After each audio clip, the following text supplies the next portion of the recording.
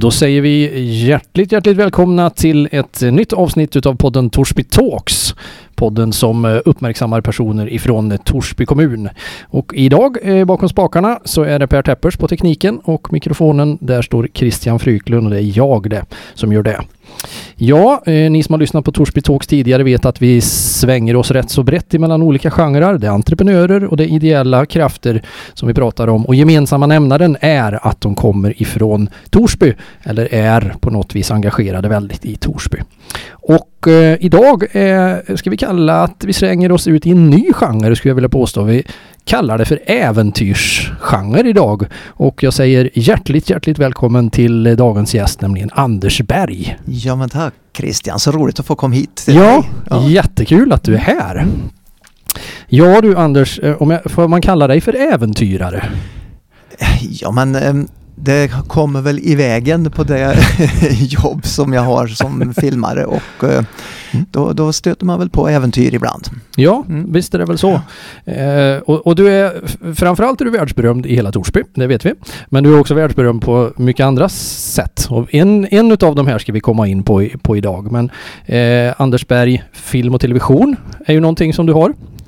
Och du har också jobbat med, ska jag säga då, Sebra Film. Så kanske man knyter ihop det om man inte fått ansikte på det just nu. Ja. Men då tittar man i podden och så ser man vem du är. Ja.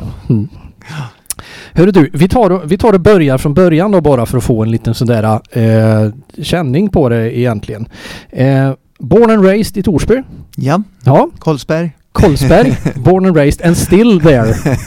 Ja, jag flyttade inte långt bort ifrån mammas gata. Nej, det gjorde du inte, det vet vi. Ja. Lite bakgrund då på dig då, om det nu är born and raised Kolsberg. Vart började skolgången? Ja, det var på Holmeskolan. Ja, så den klassiska. Och sen naturligtvis Frykenskolan och så Stjärneskolan. Ja, var du en stjärna i skolan? Jag ska säga så här att jag tyckte det var roligt att gå i skolan. Ja. Det var liksom inget som var någon tung period i livet, utan det var ju mycket kompisar och riktigt kul faktiskt. Och sen så jag tyckte väl att det kanske inte var, jag hade väl inte så svårt för mig heller. Sen hade man ju sina favoritämnen och sina ämnen som man tyckte lite mindre om dem, men att jag kan inte säga att jag var liksom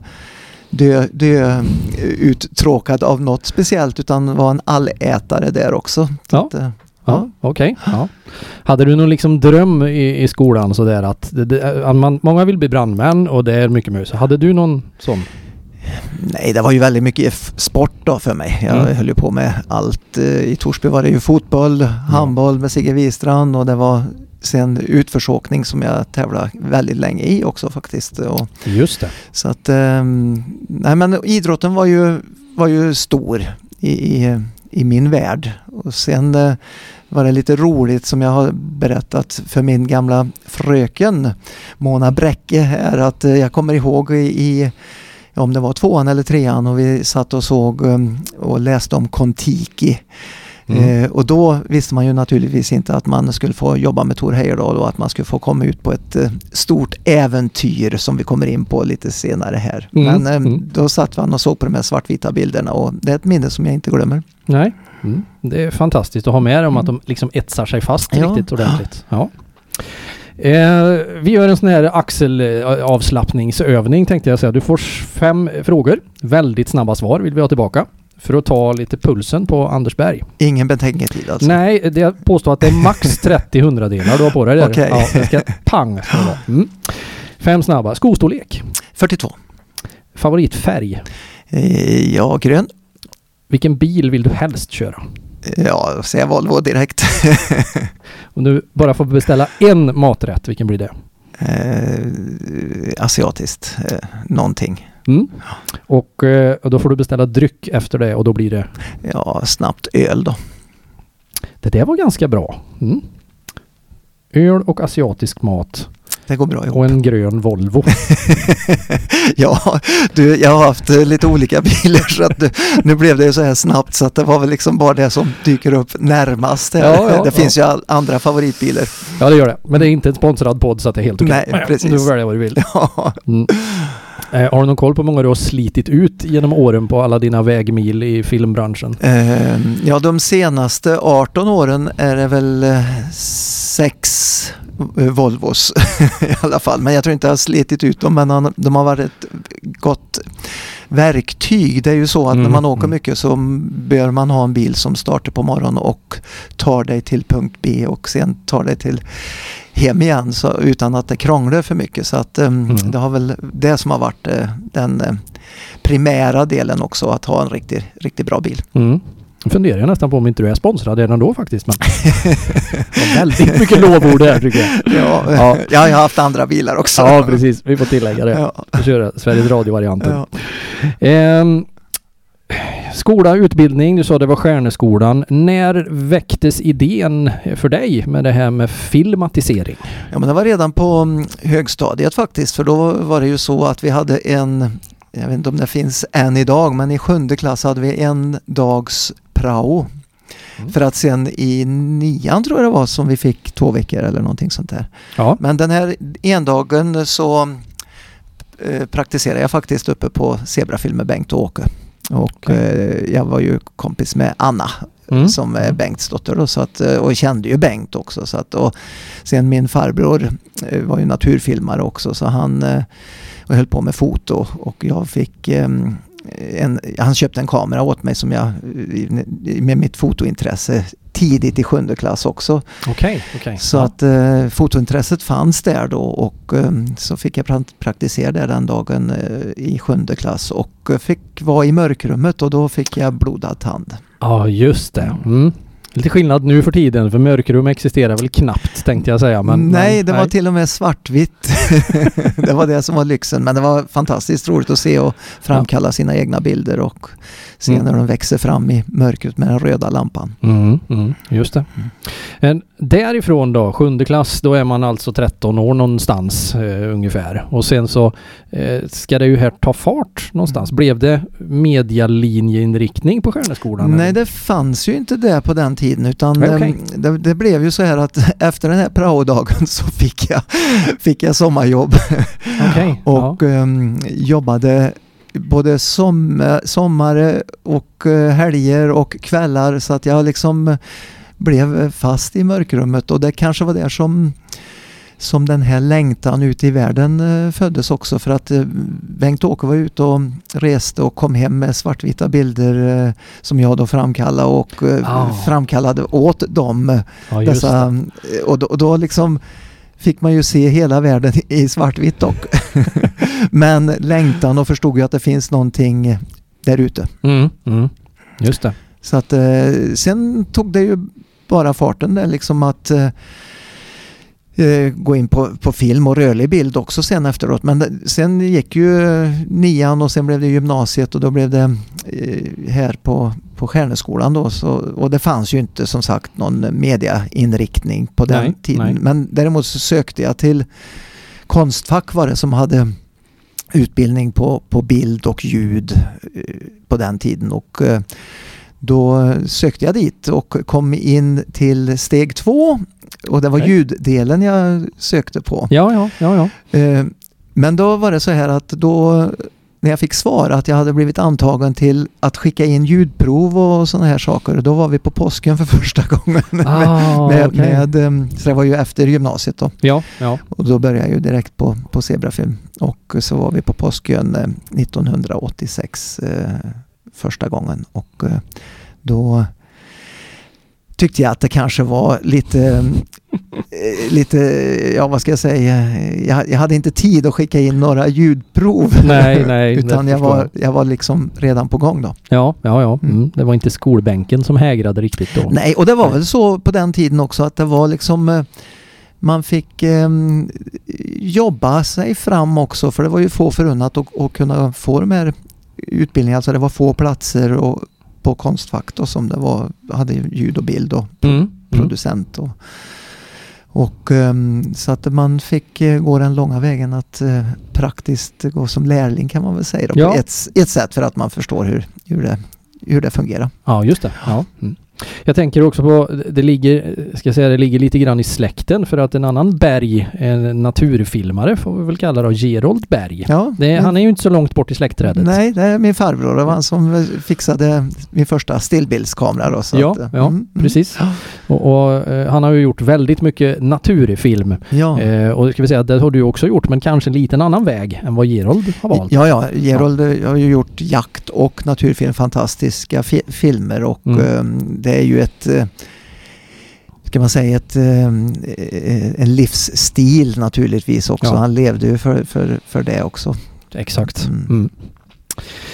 Ja, det var lite kort om Anders Berg där. Vet vi allt om det nu, eller något du vill tillägga så här innan vi glider in på det stora äventyret som jag kallar det? Nej, men det var väl ganska uttömmande. Nu vet vi vem du är. Ja, vi ska komma ihåg den där skostorleken också i framtiden. Du, om vi ska börja riktigt från början så är ju årtalet 1947 egentligen. Men årtalet som vi ska knyta an till dig är ju 2006. Och vi pratade om det innan vi slog på mikrofonerna här. Det är faktiskt ett 15-årsjubileum. Ja, det var ju lite kul att du ville prata med mig om Tangaroa, så är det 15 år sedan denna resa. Ja, och det är ju Tangaroa-expeditionen, eller expedition, hur man nu väljer att uttala det. På Torsby-dialekt är det Tangaroa, tänker jag. Ja. men Tangaroa. Och vad är då Tangaroa-expedition? Jo, det är ju, ska vi säga, en replikatur av Kon-Tiki-färden som skedde 1947. 28 april. Stämmer. Det är sån här som på en månad idag det. Ja. När vi spelar in den här podden. Ja. Och 15 år. Och 15 år, ja. På dagen. För vi gjorde ju och följde ju Kon-Tikis datum, så att vi satte också ut våran flotte då, alltså 59 år efter Kon-Tiki den 28 april. Vi får ju nästan börja från början där, att idén 1947 var rätt crazy. Det kan vi väl vara ganska överens om. Och att det gick bra är ju också fantastiskt. Men att man då ska återuppleva det där 2006 för att se hur det egentligen var och kanske filmatisera än mer. Hur föds den idén? Jo, men det var så här att jag fick ju privilegiet tillsammans med Bengt och Åke. Jag blev ju delägare i Sebra Film efter många år, och vi jobbade ju då med Thor Heyerdahl ifrån 1982 kom han till Sebra Film första gången, och då gjorde jag lumpen, så att jag var inte så involverad då med det projektet. Men Bengt och Åke var på Maldiverna och gjorde en expedition, och sen blev det 86, så var vi till Påskön första gången och jobbade, och då visste ju jag om alltså den här Kon-Tiki-färden som Thor och gänget hade gjort då, 1947. Det var ju, som jag sa, en svartvit expedition för väldigt, väldigt länge sedan. Ja. Men som historiskt och runt stort genomslag i hela världen. Alltså så mycket berömmelse fick han ju för den färden. Men det var inte lätt för Thor heller att komma dit med den biten. Men det var ju precis efter andra världskrigets slut, kan man säga. Som han fick 5 stycken andra, varav en var svensk då, och att han skulle segla eller driva på över Stilla Havet, för han forskade om folkvandringar och visste att folket hade eventuellt befolkat Polynesien ifrån Sydamerika. Just det. Och det sa alla forskare att han hade fel, och det gick inte, och ett skäl att det inte gick, det var att det fanns inga båtar. Ja, men de hade flottar, sa Thor, för det visste han, för han hade spenderat 1 år på Fatuhiva med sin fru, för de skulle återvända till paradiset. Och det började redan 1939. Så han tillbringade 1 år där, och det var där han fick de här idéerna, för att vågorna slog hela tiden och kom ifrån väst, och där gick den orala traditionen, alltså sägnen att förfäderna kom ifrån väst. Okay. Ja. Och så han gjorde en stor avhandling av detta och presenterade detta. Men då fick han ju på moppo och talade om expertisen då att det här går inte. Men då sa ju Thor att de hade balsaflottar. Ja, men det går inte för att de sjunker efter 2 veckor. Ja, men det stämmer. Han visste ju det, han hade ju praktiskt sett. Så att Thor var ju nämligen så här att han var en praktiker. Han satt inte bara inne på ett kontor och forskade och studerade i hur det eventuellt skulle kunna gå, utan han gick ju faktiskt ut och gjorde experimenten. Så han fick då ifrån den här mannen i Amerika, han var dit för att presentera detta, och då får du göra det själv då för att visa oss, och så liksom blev nästan utskrattad. Ja, lite ironiskt. Ja. Men Thor var en stubborn man. Han var envis, och om någon sa till honom att det gick inte, så gick han ut och bevisade att det gick faktiskt. Så han fick med sig de här 4 norrmän till och en svensk. Och Thor kunde inte ens simma. Utan han var så övertygad om att det här kommer att gå, för han visste att så hade man gjort. Förfäderna hade gjort så. Och det var ju bara det att det var ju ingen lätt sak, att man var ju tvungen att få tag på balsastockar också. Så att han fick åka till Ecuador och hitta balsastockarna och frakta ner till kusten i Peru, och sen så byggde de sin flotte Kon-Tiki och satte ut på Stilla Havet, och det tog ju sin tid att driva med Humboldt-strömmen upp till ekvatorialströmmen, och sen första ö som stod i vägen var ön Raroia, där flotten kraschlandade med dunder och brak. Ja, just precis så. Och Kon-Tiki var ju en drivande flotte, så att den drev ju faktiskt på strömmarna, och experimentet lyckades, och det tog 101 dygn för dem att komma dit, och det var ungefär vad de hade räknat med också. Och den boken som han skrev sen då, och varför han blev så världsberömd, det var väl så att efter kriget så var det här en bok där många längtade efter palmer, solen, kokosnötter. Ja, och den var opolitisk, så den fick ju liksom släppas i östblocket också under det kalla kriget, så att den var liksom ingen bok som rörde upp några känslor heller, så att han fick propaganda, ingen propaganda, utan han blev ju väldigt, väldigt berömd i öststaterna också. Och då kommer ni på ett gäng expeditionsmän att det här måste vi ju testa. Ja, och det var lite knepigt för att det var en norrman, Thor Heyerdahl, som plötsligt dök upp hos oss på Sebra Film och nämnde att han hade tänkt att göra en ny Kon-Tiki-flotte. Och han hade aldrig träffat Thor, för Thor gick bort 2002. Ja. Och han ville se lite intervjuer, han ville se lite bilder och lära sig lite mer om Thor Heyerdahl, och så skulle han då göra en ny Kon-Tiki-färd. Det tyckte jag lät precis som du sa, Christian, här. Det är helgalen norrman. Ja, precis. Jag tänkte säga det. Man är duktigt övertygad om man inte kan simma och ger sig ut på en sån färd. Nej. Ja, och den här killen verkar inte ha mycket mer vett. Nej, men och han kom tillbaka och liksom ville se på mer, och som jag glömde att säga här då, första gången så sa han att han skulle då göra det i samma anda som första färden då med Kon-Tiki, så det skulle vara 5 norrmän och en svensk skulle det vara, så skulle han filma det här för tv och göra en dokumentär om detta. Och den skillnaden, det var ju inte bara att göra en kopia och göra en liksom ny färd, för den var ju redan gjord med Kon-Tiki. Utan det var också att bygga den flotte som kanske Thor Heyerdahl skulle ha byggt om man skulle ha gjort en ny Kon-Tiki-färd. Utrusta flotten med en kunskap som han har fått under alla sina år av forskning då, hur early man in the Pacific färdades, och det var att man har efter den drivande flotten Kon-Tiki då, på 9 balsastockar så har man sett att man hade någon typ av centerbord, om jag förklarar det här enkelt. Och de kallas för guarabord.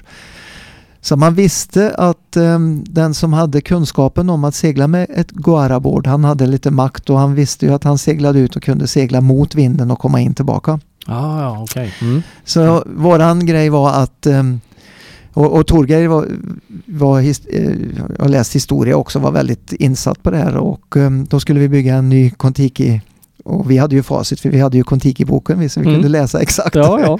Och det knepet är att det stämde väldigt, väldigt väl med vad vi läste också. Okej. Ja.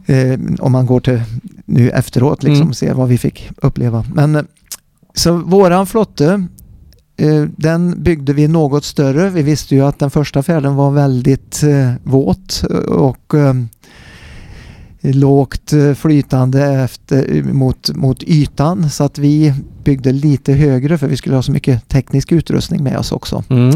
Och så byggde vi den 2 stockar bredare, så att våran var 11 stockar bred och något längre och ett mycket större segel och de här Goaraborden då, så vi hade 10 stycken, 4 aktern, 4 midships och 2 längst fram i fören.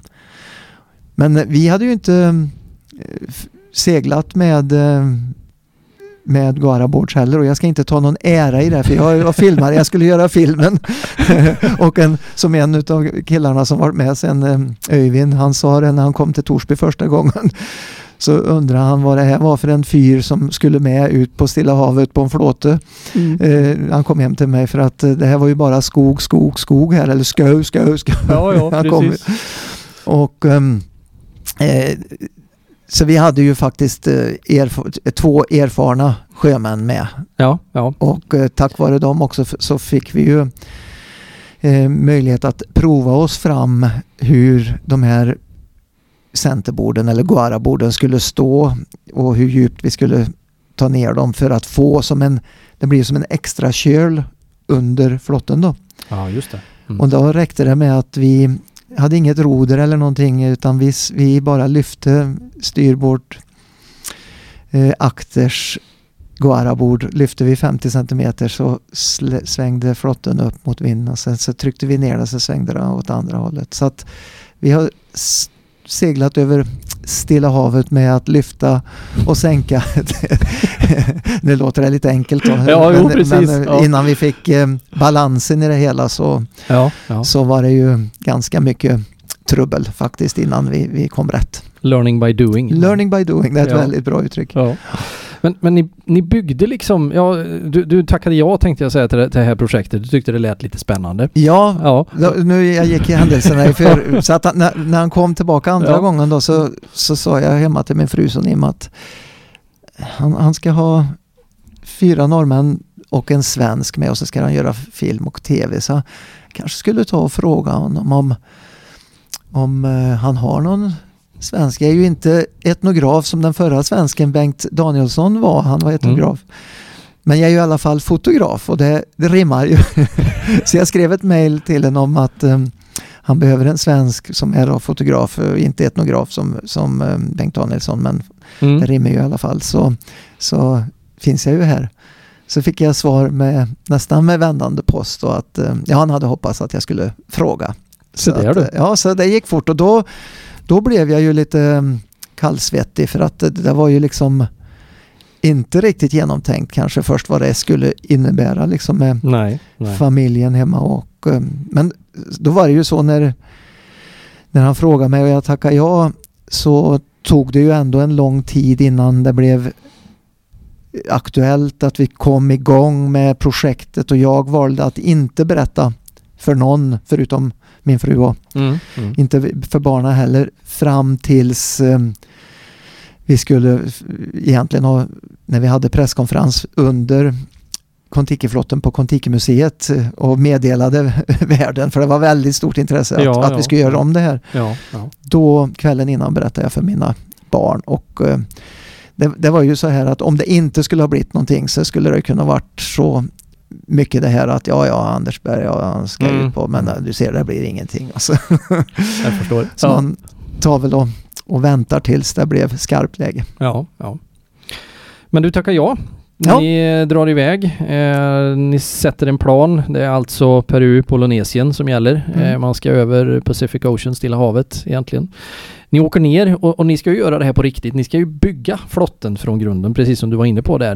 Ni moderniserade den, var väl kanske ett lite tufft uttryck, men den blev lite mer stabil med tanke på utrustning och den här biten. Men besättningen skulle vara lika. Ja, så var tanken. Och det var ju då 5 norrmän och en svensk. Och vi fick också i tidigt skede med Thor Heyerdahls barnbarn, Olav Heyerdahl, som jag hade träffat tidigare när vi gjorde film med Thor. Då, så träffade jag Olav när han var liten gutt. Ja. Och det var väl också ganska skönt, för honom kände jag ju lite grann sen, men inte mycket då, men att jag kände ju honom i alla fall. Och sen var det Torgeir och ett par till som skulle varit med då. Men sen kom det ju någonting emellan. Jag vet inte hur mycket, om du vet att vi skulle egentligen ha gjort det här 2005. Var det meningen och planerat för. Men då i juletid så hände någonting i världen, och det var ju så här den 26 december då kom ju tsunamin. Just precis. Och då var en av våra stora sponsorer, ett resebolag, hade ju mycket som hände då i Thailand eller Sydostasien överhuvudtaget. Ja. Så att de sa att de kunde liksom inte sponsra oss nu, för de var tvungna att ha fokus på lite andra saker, och det hade ju vi full förståelse av. Vi blev ju inte fysiskt drabbade, men vi blev ju psykiskt drabbade av det som hände. Så vi fick ta ett snabbt beslut, ändra lägga ner projektet eller flytta fram det ett år. Och då hade vi ändå rekat, och allt var ju klart i Sydamerika med byggplats på samma plats som Kon-Tiki hade byggt. Så det var oroliga månader där innan vi fick möjlighet att ändra på och flytta fram det ett år då. Och då medförde det att en utav killarna som skulle ha varit med fick ett annat jobb. Så han kunde inte följa med, och då öppnade det upp egentligen för att sydamerikanerna eller peruanerna sa då, när vi hade varit ner första gången och rekat, att de ville ju skicka med en peruan med oss. Ja, just det. För att de ställer upp på det hela, och då det kunde vi ju inte ställa upp på, för vi hade ju liksom allt var uträknat på att vi skulle vara 6 personer ombord och så här, så att men detta öppnar ju upp då, så att det gjorde att vi fick också en peruan med oss då, så vi blev 4 norrmän, en svensk och en peruan. Noterad. Roberto Sala hette han till och med. Precis. Som kom in. Var han, jag har ju, det finns ju en filmatisering om det här som jag har sett. Var han också, om jag ska säga, sjökunnig eller någon form av lots, om jag förstår det rätt? Ja, han var egentligen en marinofficer. Alltså han hade varit militär och men var numera civil då. Men han hade ju en utbildning inom havet, om man säger då, på sjön. På sjön säger och hans för när vi vill ju välja en peruan. Det var en ganska rolig historia, jag ska dra den snabbt då, men det är ju så här, vi som kommer från demokrati och vi då säger att vi skulle kunna vilja välja på, vi kan ha en doktor ombord eller vi kan ha en kock eller så kan vi ha en elektriker, eller för vi hade ju mycket teknisk utrustning och så här. Och så att vi ville ju ha 4-5 stycken att välja på, så att vi övriga 5 skulle välja vem vi kände att vi ville ha med ombord. Men den dagen kom ju aldrig, och tiden gick och tiden gick och sen var det ju bara liksom kanske var 4 veckor kvar innan vi skulle ut på det stora äventyret, och då kommer man med en man och så säger de här är sjätte mannen. Och då sjätte mannen. Så vi blev ju nästan chockade. Så att det var ju som ett arrangerat äktenskap. Att vi var ju tvungna och vi sa det till honom också, till Roberto, att du får ursäkta att vi är lite, du ser ju på oss att vi är lite upprörda, men vi trodde ju att vi skulle få vara med och välja, och nu är det som det är, sa vi, och det är ju du som gör en stor sak som är den och modig att du vill åka med 4 norrmän och en svensk.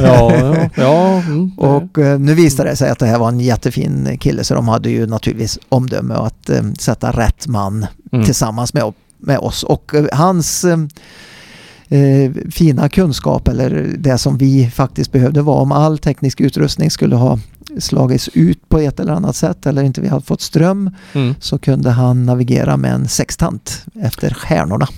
Okej. Naturligtvis. Ja, militärofficer, precis. Så han pratar flytande frykstalsmål här, Roberto, nu mer i Peru. Jag skulle tro det. Han fick lite tid att träna i alla fall. Det gör norrmännen också, ska jag tala för. Anders tjatar hål i huvudet på dem där. Då kommer ju den här dagen då, 28 april, på dagen densamma som Thor Heyerdahl satte av 1947 med det här, med pompa och ståt. Och då funderar man ju så här, vad tänker man när man kastar tampen i hamnen där och vet att nu är det ingen återvändo, nu bär det av. Ja, jag står faktiskt och ryser till lite grann när du säger detta, för att det var ju så här att allt var så bråttom att få klar flotten, och den var inte klar till den 28, men det var liksom hugget i sten att då åker vi, för att vi hade loggboken till Kon-Tiki, och Kon-Tiki seglade ut från Callao precis utanför Lima i Peru. Och det var vi tvungna att göra för att vi skulle kunna göra jämförelser med väder och vind, temperaturer och annat. Så att det var den 28 april, och det var ju väldigt stort, mycket Thor Heyerdahl var ju väldigt stor även i Sydamerika, och det var väldigt många tv-bolag och filmade rätt, och musikkårer, och det var, och så visste vi att vi ska boxeras ut med en lots. Ja. För det är ju så här att det är trafikerad business lines precis utanför kusten där, och de vill ju inte ha en flotte med 4 norrmän och en svensk och en peruan som aldrig har seglat flotte.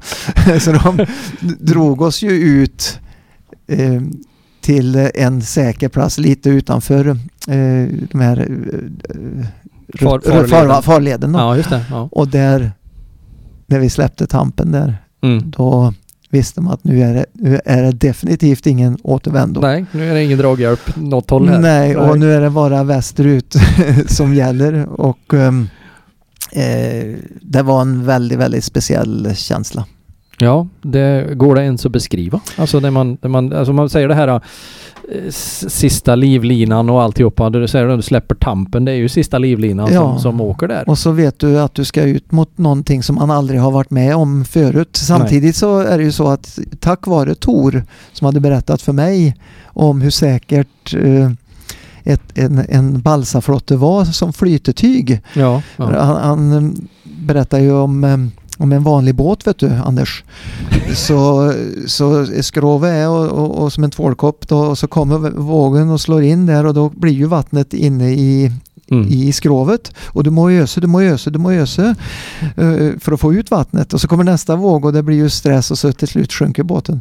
Men en flåte som är rätt surrad med tau, rep, sisal, när vågen kommer över och slår, så rinner ju vattnet mellan springorna ut. Så det var liksom safe. Det var safe så länge som flotten är bra surrad och sitter ihop. Så det var ju en liten positiv tanke i det hela, att veta att vi ska västerut. Men det är ju också det här att vi visste ju inte hur lång tid. Vi beräknade för minst 100 dygn då, för det hade Thor Heyerdahl och gänget varit ute med Kon-Tiki, men våran flotte och vårat experiment byggde ju på att vi skulle segla snabbare, för vi skulle segla mot vinden med hjälp av de här Guaraborden och en rakare linje till samma ö, Raroia, som Kon-Tiki kraschlandade på. Just det.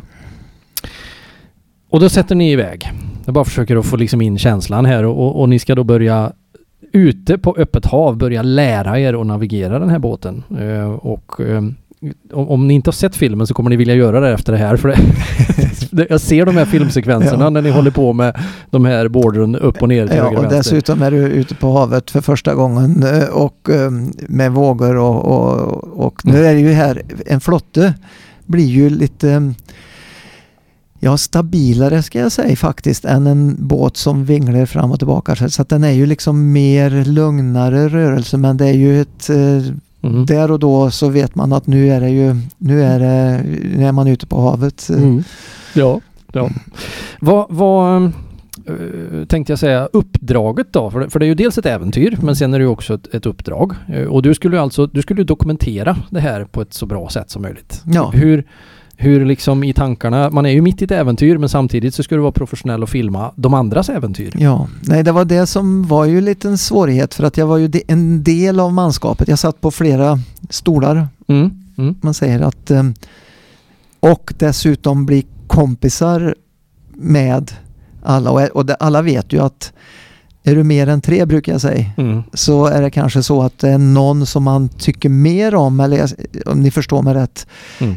Det blir ju väldigt lätt så att man faller in i, man går väldigt bra ihop med den ena mer än den andra kanske, och samtidigt så ska man göra en rättvis bild och inte favorisera någon. Det blir ju svårt faktiskt.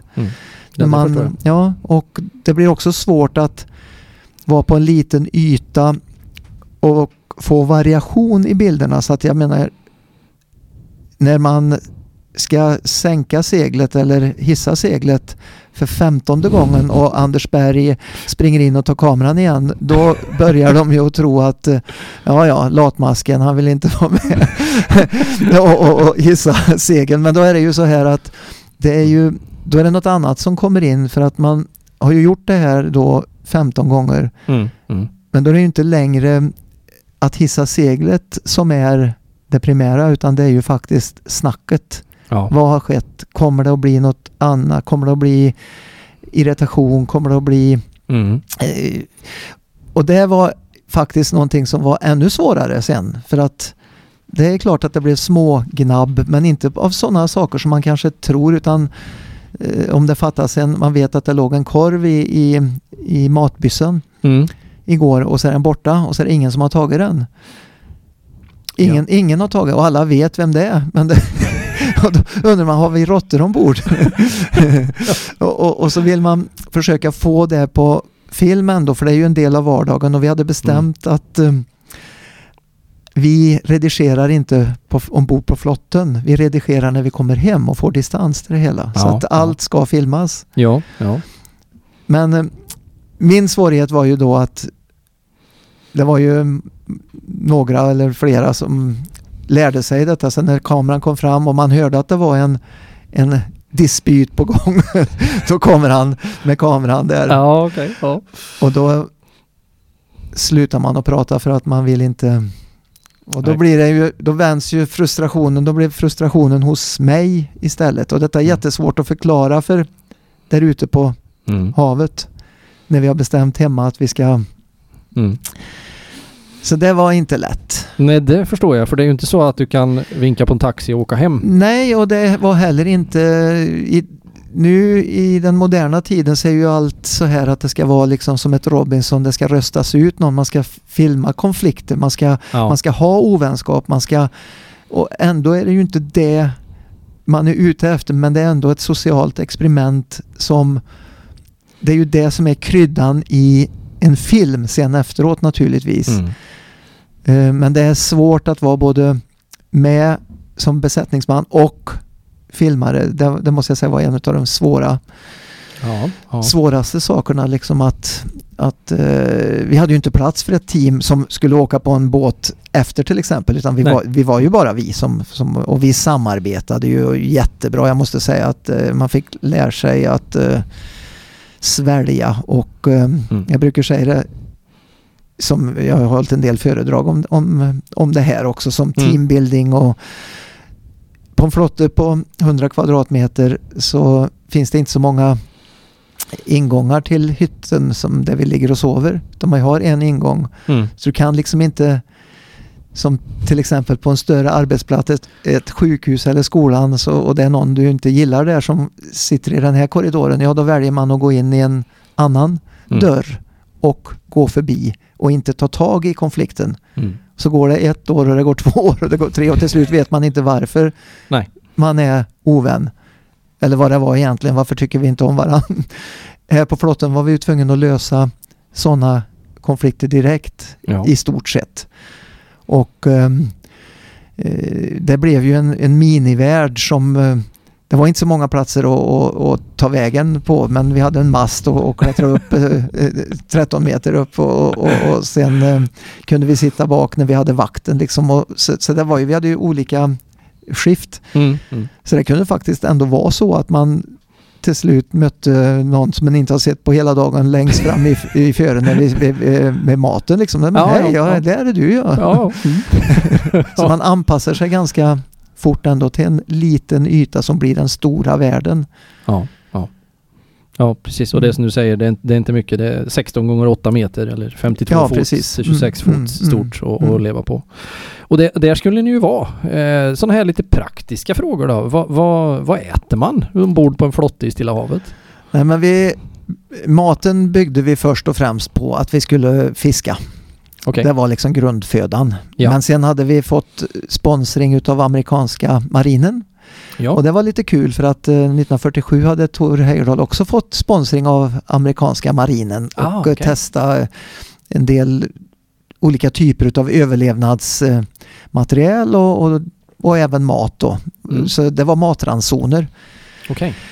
Som vi fick med oss in worst case scenario att vi inte skulle få någon fisk då. Men så det var ju en grundbasföda som vi hade, och det hade vi med för 6 personer i 40 dygn. Okej. Ja. Så att vi visste ju att vi hade en grund att stå på. Halvvägs tänkte jag säga. Fast vi visste ju inte hur lång tid vi skulle vara ute. Och sen var det ju så att jag hade ju inte så mycket annat att göra då. Jag hade ju min filmning och dagen gick väldigt fort ändå liksom, och så man var trött och sov, och sen läste jag mycket böcker och så filmade jag.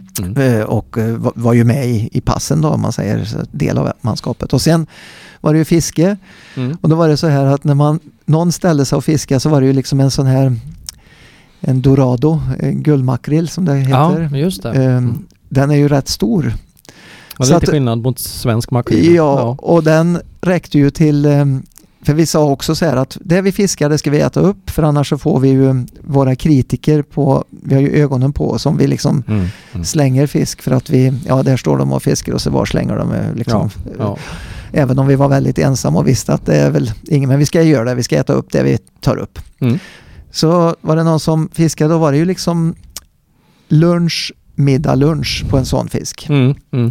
Och sen nästa dag är det ju någon som ställer sig och fiskar igen, så fick man upp sen, då var det ju middag, lunch, middag. Och då var ju någon den som ställer sig och fiskar, men så kunde de ju inte hålla sig, utan det var ju någon som ställde sig och fiskade, så var det lunch, middag, lunch igen. Så att det var väldigt, väldigt mycket fisk. Men så länge vi hade grönsaker, alltså lök och vitlök och kryddor, för det tog också slut, det var lite felkalkylerat och det höll ju inte så länge heller. Nej. Så var ju maträtten blev ju väldigt god till fisken, för att du kunde variera, men sen när det tog slut på det, då blev ju smaken ganska lika då, men det måste jag säga ändå, en sån tur är en väldigt fin slankekur. Jag har sett några bilder som vittnar om att ni blev ju inte överviktiga direkt på ombord. Nej.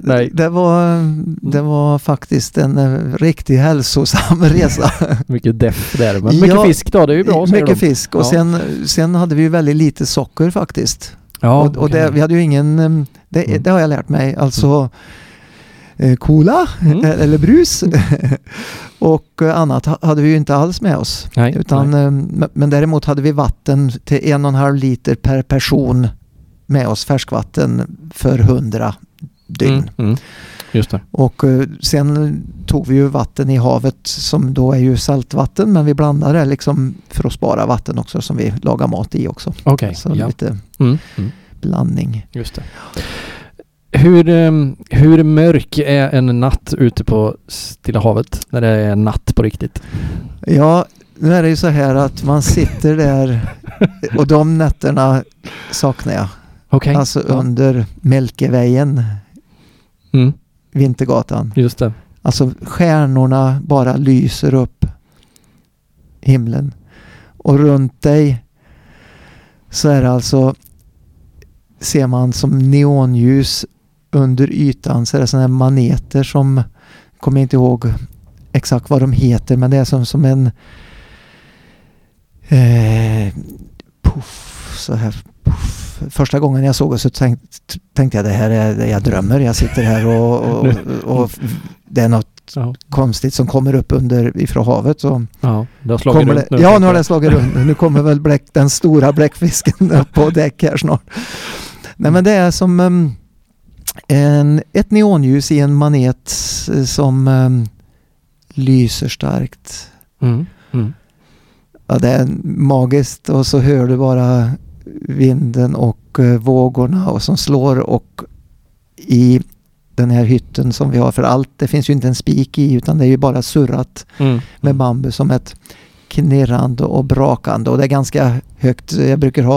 Jag har ljud inspelat som jag brukar illustrera detta med, tyvärr har jag ju inget här nu, men som kunde ju bli, det var så man märkte när man låg och sov om det blev förändringar i väder, för då börjar ju gnaget och gnirket och det bara steg i volym. Då visste man att nu är det någonting som sker, och då vaknar man. Ja. Men som sagt, en natt under stjärnorna på Stilla Havet är fantastiskt. Så det var aldrig så där riktigt, riktigt mörkt och tungt. Nej. Fanns det någon gång, och jag ska säga, det är klart att det gjorde, men de här tankarna då att nej, jag är klar, jag vill härifrån. Det dök aldrig upp mer än en gång när jag blev lite fundersam och hur det skulle gå, för då var det liksom när vinden ökade och vi var tvungna att reva seglet, och det var så mycket så att kapten var rädd att det skulle liksom trycka ner fören med seglet alltså. Ja. För då gick det fort, och någon ville ju att vi skulle segla så fort som möjligt för att det började krypa i kroppen. Det var ju när vi närmade oss och att vi skulle ta mer segel liksom för att få upp den. Men kapten var en erfaren man, Björn Krekvik. Han hade seglat vikingaskepp, och vi hade en square rig, alltså ett vikingasegel kan man säga, på en bom. Ja. Och han visste att flotten har sina begränsningar, och ska vi testa då kan det kan bli dyrköpt testande, så att vi seglade som mest 5,5 knop i hastighet, och sen är det ju en ström i havet också som är ungefär 1 knop. Ja, just det. Ja. Så att man kan tänka sig, så är ni som är från Torsby, att när man var i gamla båtbryggan där nere, så har man varit ute med snabba båten på Fryken, och så kommer man in där och så står det max 2 knop, och så ska man puttra in till båtbryggan som är ju, det tar ju så lång tid det var liksom våran medelhastighet var 2,5 knop. Ja, den hastigheten. Ja. Men då får man tid, och jag har lärt mig också att om det någonstans tiden finns, så är det ute på Stilla Havet. Ja, och det är ingen som tar den från dig. Nej. Blev det tristess någon gång då? För någonstans så blir det ju, ni var ute i över 80 dygn. Nej, det var inte det, men nu bortemot där. 87 dygn totalt, men 70 dygn fram till Raroia. Ja, så blir ju ändå, det blir ju en vardag är svårt att säga, men det blir ju en normal dag till slut. Kände man liksom att det måste hända någonting nu, eller vad?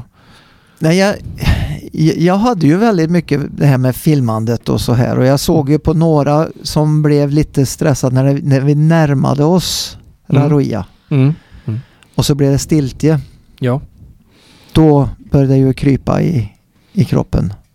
För då vet man ju inte om kommer det att vara stiltje i en halv dag. Nej, precis. 1 dag, 3 dagar, 5 dagar, 2 veckor. Och målet är så nära. Ja. då började det krypa i kroppen på några. Men annars så så var det ju lite såna här saker att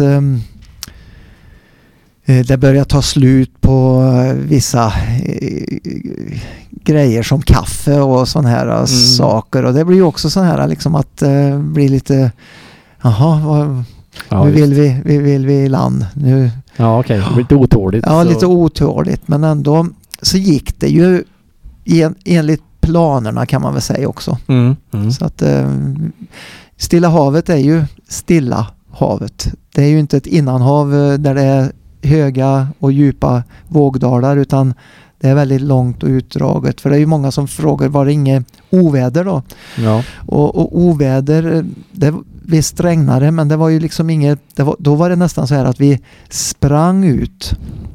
För man glömmer bort att om man är på semester och går ner och badar i det salta vattnet och så går man upp och då vill man ju duscha bort det här klibbiga, kletiga. Men när du inte kan göra det på 70 dygn, förutom när det kommer en regnskur, då förstår du vilken befrielse det är när det kommer lite regn. Så det var ju alla bara sprang ut, och jag tog ju kameran och filmade det. De stod och tvättade håret och sen när jag då får ställa kameran så ska jag tvätta hår, då slutar det att regna. Så man får liksom dyka i saltvattnet igen. Det är såna här saker som är så svåra att tänka på. Att, för vi tänkte ju också när vi kom i land, nu går jag ju fram då, när vi kommer i land på Raroia, så tror vi ju att man längtar ju efter en dusch. Det kanske är liksom en sötvattensdusch. Det är något som man vill och tänker att det ska vara. Men det var aldrig någon som frågade oss eller erbjöd oss att vi skulle få duscha. För att det var ju lite dåligt med vatten, så de var ju rädda om sitt vatten. Så det var ju liksom inga sådana här sociala inrättningar med allmän dusch eller någonting. Så vi fick snällt vänta tills vi åkte vidare och kom fram till Tahiti sen när vi kom in på hotellet och fick en dusch. Det glömmer jag ju inte heller. Nej, det förstår jag. Ja. Vi får lägga in lite ironi i den här färden också då. Hur mycket solkräm hade ni med er ombord? Ja, det är också väldigt intressant. För man tror ju då att vi skulle smeta in så. Och vi gjorde ju en vetenskaplig test också på om havet hade förändrats någonting på de här 59 åren då. Ja. Stilla havet och den rutten vi seglade ifrån Sydamerika rakt ut till Polynesien då, det är inte så många skepp, det är inga naturliga business lines som går där, så på hela den turen på 70 dygn då fram till Raroia, då stötte vi på fyra båtar. Och då hade vi utrustning så att vi kunde se dem, så vi kunde för vi var tvungna att ha det för att de skulle se oss också, så att de kunde, och flera utav dem ropade ju på oss och trodde att vi var i sjönöd, för de kunde ju se att vi två knop. Ja, just det. Det hände inte så mycket. Nej. Men då skulle vi också göra tester och ta vattenprov då runt flotten, och det gjorde ju att vi kunde inte själva ha någon solkräm på oss, för att då skulle det ju infektera vatten runt flotten. Just det. Men sen hade vi en byggperiod då i Peru på varvet när vi jobbade, och då fick vi ju en grundbränna på kroppen, så att vi hade ingen. Det var naturligt skydd. Ja, och det kan ju tyckas lite grann när man ska vara så rädd om, och jag är ju ljus i hyn också så här, så att men jag är förvånad att det gick så bra. Det enda var ju att när man hade byggt flotten och varit på varvet, då hade vi ju skor på oss. Så efter första veckan där, då brände vi ju oss allihopa på fötterna. För vi tog av oss och gick barfota där. Så att det var ju liksom en sån där liten miss man tänker inte på. Så det var dyrköpt. Jag förstår det. Ja. Vi närmar oss land här, men den oundvikliga frågan när man ger sig ut på en så här lång segling, det är ju också hur sjösjuk blir man? För jag förmodar att det blir man. Ja, men Det är ju så här ungefär som både med höjdsjuka eller sjösjuka. Och det beror ju inte på om man är mer tränad, eller det är ju också bara om man har anlag för det eller inte. Och jag har varit sjösjuk en gång, och då var jag på en fiskebåt på Färöarna och filmade med ögat tätt emot ett okular och liksom bara såg som ungefär du tittar i en pappersstrut så här när det vajar, och det var ju en rädsla för mig, att jag visste ju att jag kommer när jag ska filma, att det var ju det jag tänkte på. Men sen den kameran jag hade med, videotekniken, den var ju en liten, som en monitor. Ja. Så ingen ögonmusslar då. Jag hade den ju i och för sig, men jag använde inte den, utan jag använde monitorn. Och då får man ju ett perspektiv på horisont och alltihopa, så att jag klarade mig väldigt, väldigt bra. Det var första dagen och andra dagen som jag kände mig trött. Okay. Men då när man la sig och sov då och tog detta direkt. Jag har ju jobbat på havet som 18-åring, så jag jobbade på ett kryssningsfartyg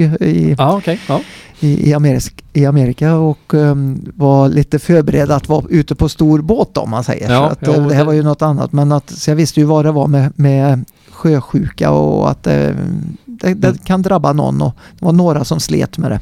Ja, jag förstår att jag har sett några bilder på att man inte mådde så bra där ute. Men det är bara att bita ihop då, kan man säga. Det är bita ihop, och kaptenen var ju väldigt så här skeptisk till att vi skulle inte ha någon medicin för det, för du bara skjuter ju problemet framåt. Bättre att bita ihop och ta det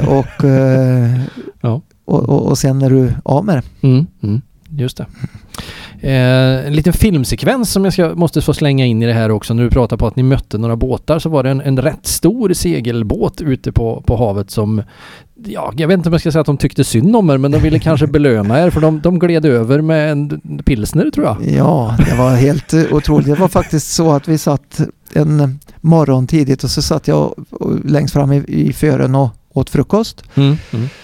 Så fick jag se någonting som stack upp i horisonten, och det är en mast. Då såg man inte båten. Alltså vi gjorde ju rund. Ja. Och vi tog kikaren och såg det. Och så liksom efter timmarna som gick där så steg det ju upp en fantastisk fullriggare. Ja.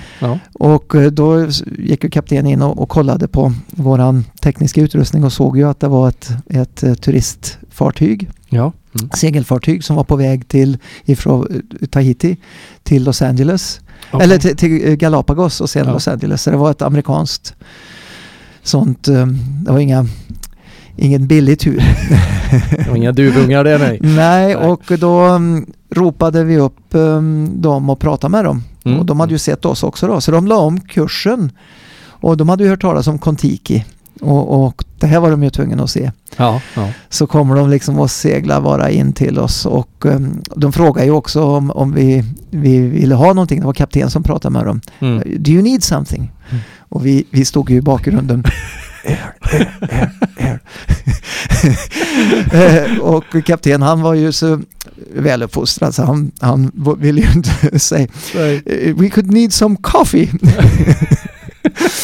och okej. Och då kommer de upp, lägger i sin ribbåt och glider upp till oss, och det är också intressant, för vi frågar om de ville komma ombord. Nej, det behövde de inte. och förmodligen så var det ju så att vi luktade ju säkert sjötång och vi hade ju liksom inte, vi hade ju det i näsan hur vi levde med det, även om vi var hela och rena, vad jag tänkte att säga, men vi var ju liksom en båt med sån här kokosblad, och det var ju blött liksom på våran båt, och men då lämnade de över ett antal öl, så vi fick 4 öl på man och glass. Och så fick vi juice och färsk frukt, och det här var en månad efter vi hade stuckit iväg ungefär. Och då var det en av pojkarna här, han svepte sina 4 öl. Och du vet ju uttrycket, den som sparar han har. Så jag sparade 2 till midsommarafton. Okej. Ja. Då var det en som satt med bedjande ögon och kollade. Men vi hade ju ingen kylskåp då, men det smakade väldigt gott. Ja, det förstår jag. Ja. En rätt lokal glassbar där ute på Stilla Havet. Ja, den åt vi upp direkt. Ja, det förstår jag. Ja, det är ju helt fantastisk upplevelse att bli serverad där ute. Ja. Ja, som sagt, ni gör den här resan, Thor Heyerdahl, 101 dagar. Ni börjar närma er land, nu har ni varit ute väldigt, väldigt länge, men ni gör hela den här resan alltså 30 dagar snabbare än vad Kon-Tiki. Nu börjar ni närma er land. Vad är liksom känslan när ni ändå får liksom lite feedback att det är inte så långt kvar? Nej, men det var ju liksom målet, och var det ju som jag sa förut att man kände ju det här, och det var då det blev stiltje. Och då som det blev lite nerver på några, medans man vet ju att det är inte mycket att göra, men det är ju också att du vet inte hur lång tid är stiltjen, även om vi hade kunnat se väderrapporter också. Så men alla var ju så spända så att det släppte för mig också då när vi kom, för man har ju varit på helspänn hela turen, och så kommer vi i land på samma ö som Thor Heyerdahl och Kon-Tiki kraschlandade 59 år tidigare. Det var väldigt, väldigt mycket tjänster naturligtvis att få vada upp på samma plats sen. Det var ju inte exakt där för vi kunde ju göra en säker landning om man säger. Ja, precis. Som eftersom vi kunde styra våran flotta. Just det. Hur nu får du verkligen försöka beskriva känslan. Hur känns det att sätta ner foten på någonting som står still efter 70 dygn? Ja, det var ju nästa grej då, för de var ju så, vi skulle i land direkt när vi kom dit, och det började att skymmas. Jag var lite orolig, ska vi verkligen göra det? Ska vi inte spara det här till imorgon bitti? Ja. Men nej, det skulle i land nu, och då fick ju jag försöka förmedla de andras känslor. Ja.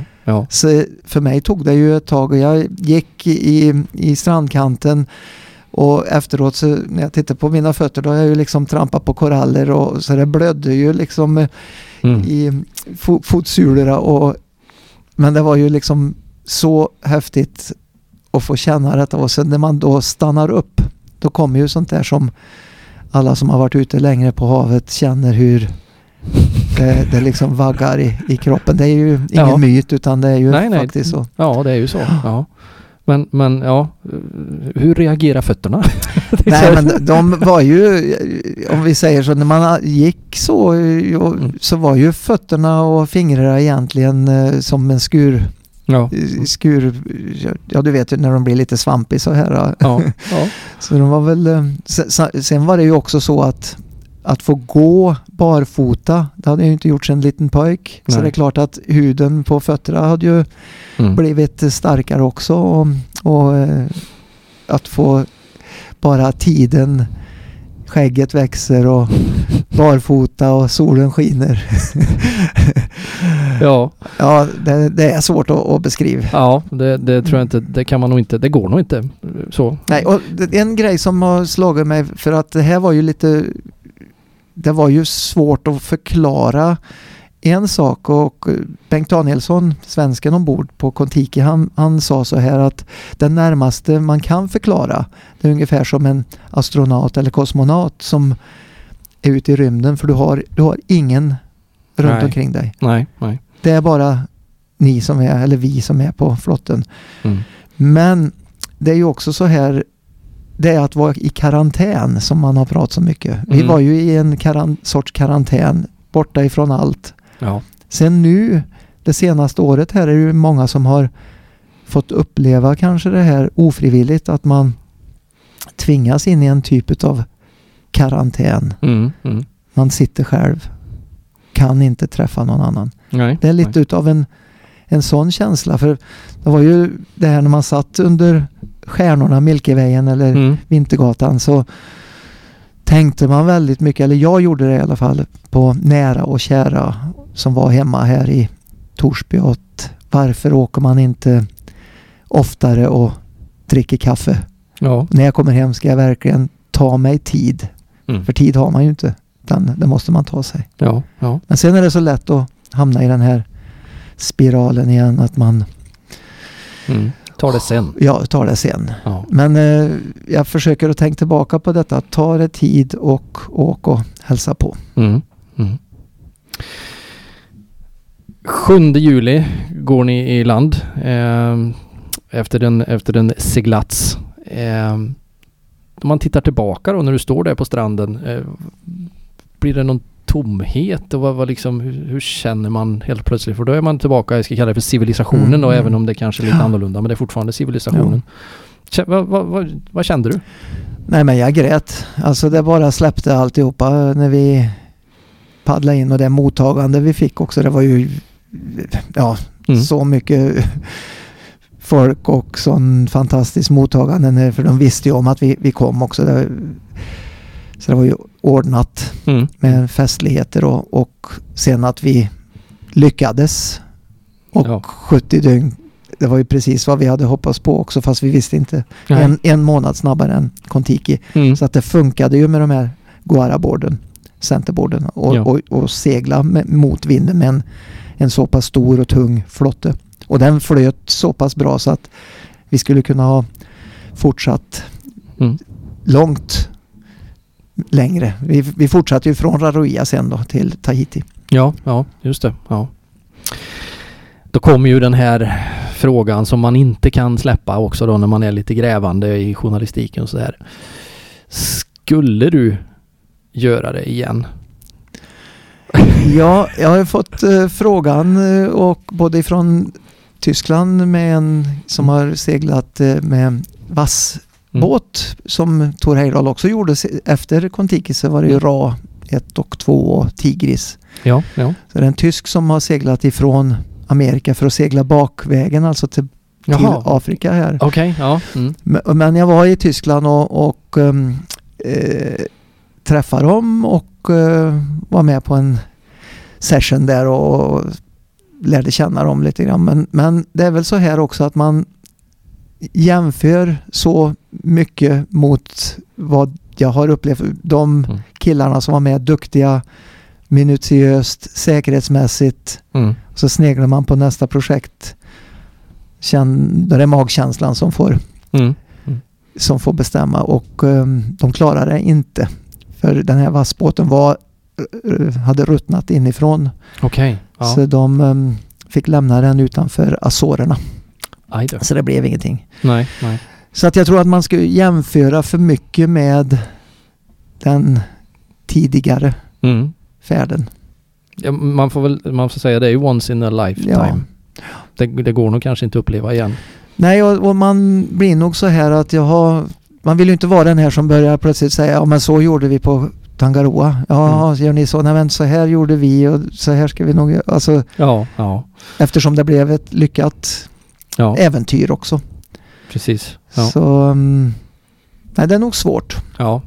Och så ska det ju vara rätt folk, och just som jag säger, magkänslan då, så man vet aldrig. Nej, det är klart. Nej. Du har gett oss en fantastisk bild om Tangaroa-expeditionen, men det finns ju, vi skulle kunna prata timmar, du och jag Anders, om det här, för det finns ju hur mycket som helst. Men vi ska ju inte spoila det heller, för det finns ju faktiskt en film om det här. Och alla som har lyssnat på den här podden nu kommer att bli duktigt nyfikna på allt som hände om den här. Om man vill få tag i den här filmen, om man vill komma i kontakt med dig och kanske höra mer, hur gör man då? Ja, då tar man kontakt med anders@andersberg.se. Jag finns ju i Torsby och det är ju bara att fråga efter mig. Så. Finns på både Facebook, Instagram och Anders Berg film och television. Kan man googla också. Och filmen har du? Ja, den har jag på DVD. Men det är också så här att jag kan ju säga det, att den finns. Det är någon, det är inte vi, utan det är någon som har lagt ut den på YouTube, så den finns där och det är ganska många som har sett den där. Och vi kände väl så här i början när vi upptäckte att den låg där att ska man liksom ta bort den därifrån. Men det är väl bättre att folk får se den än att den inte syns. Ja. Så att det här, min producent var ju då videomaker i Oslo som jag jobbade med för att göra filmen, och vi gjorde den för norska TV2 också. Sen har den ju sänds i svensk TV ett antal gånger och i Europa också. Så att, men den ligger på YouTube. Den finns på YouTube, men the original one finns hos Anders Berg. Ja, om man vill köpa en egen DVD så kan man höra av sig. Klart man vill. Det är ju ett minne. Absolut. Och då kontaktar ni honom på sociala medier eller på mejladressen där som ni hörde. Anders, vi måste runda av. Jag tycker det har varit fantastiskt att ha det här, och vilken fantastisk expedition. Jag kan bara säga ett grattis och all lyckönskning med det ni har gjort. Och jag hoppas att vi på något vis kan göra en podd till, du och jag, för du har så mycket mer att berätta. Det här är ju bara en liten del av din äventyrardel. Ja, men du, det är ju så här att en podd ska ju vara så att man kommer kanske 4-5 kilometer, men nu kanske det blir lite någon kilometer till. Ja, vi brukar kalla det promenadpodd, men det blev någon kilometer till. Men det var tiden bara flyter iväg när det är så här intressant. Ja. Men så trevligt att få vara här hos dig. Ja, det är jag som ska tacka. Anders Berg, Tangaroa-expeditionen här i Torsby Talks. Stort tack för att du har varit hos oss. Tack ska du ha.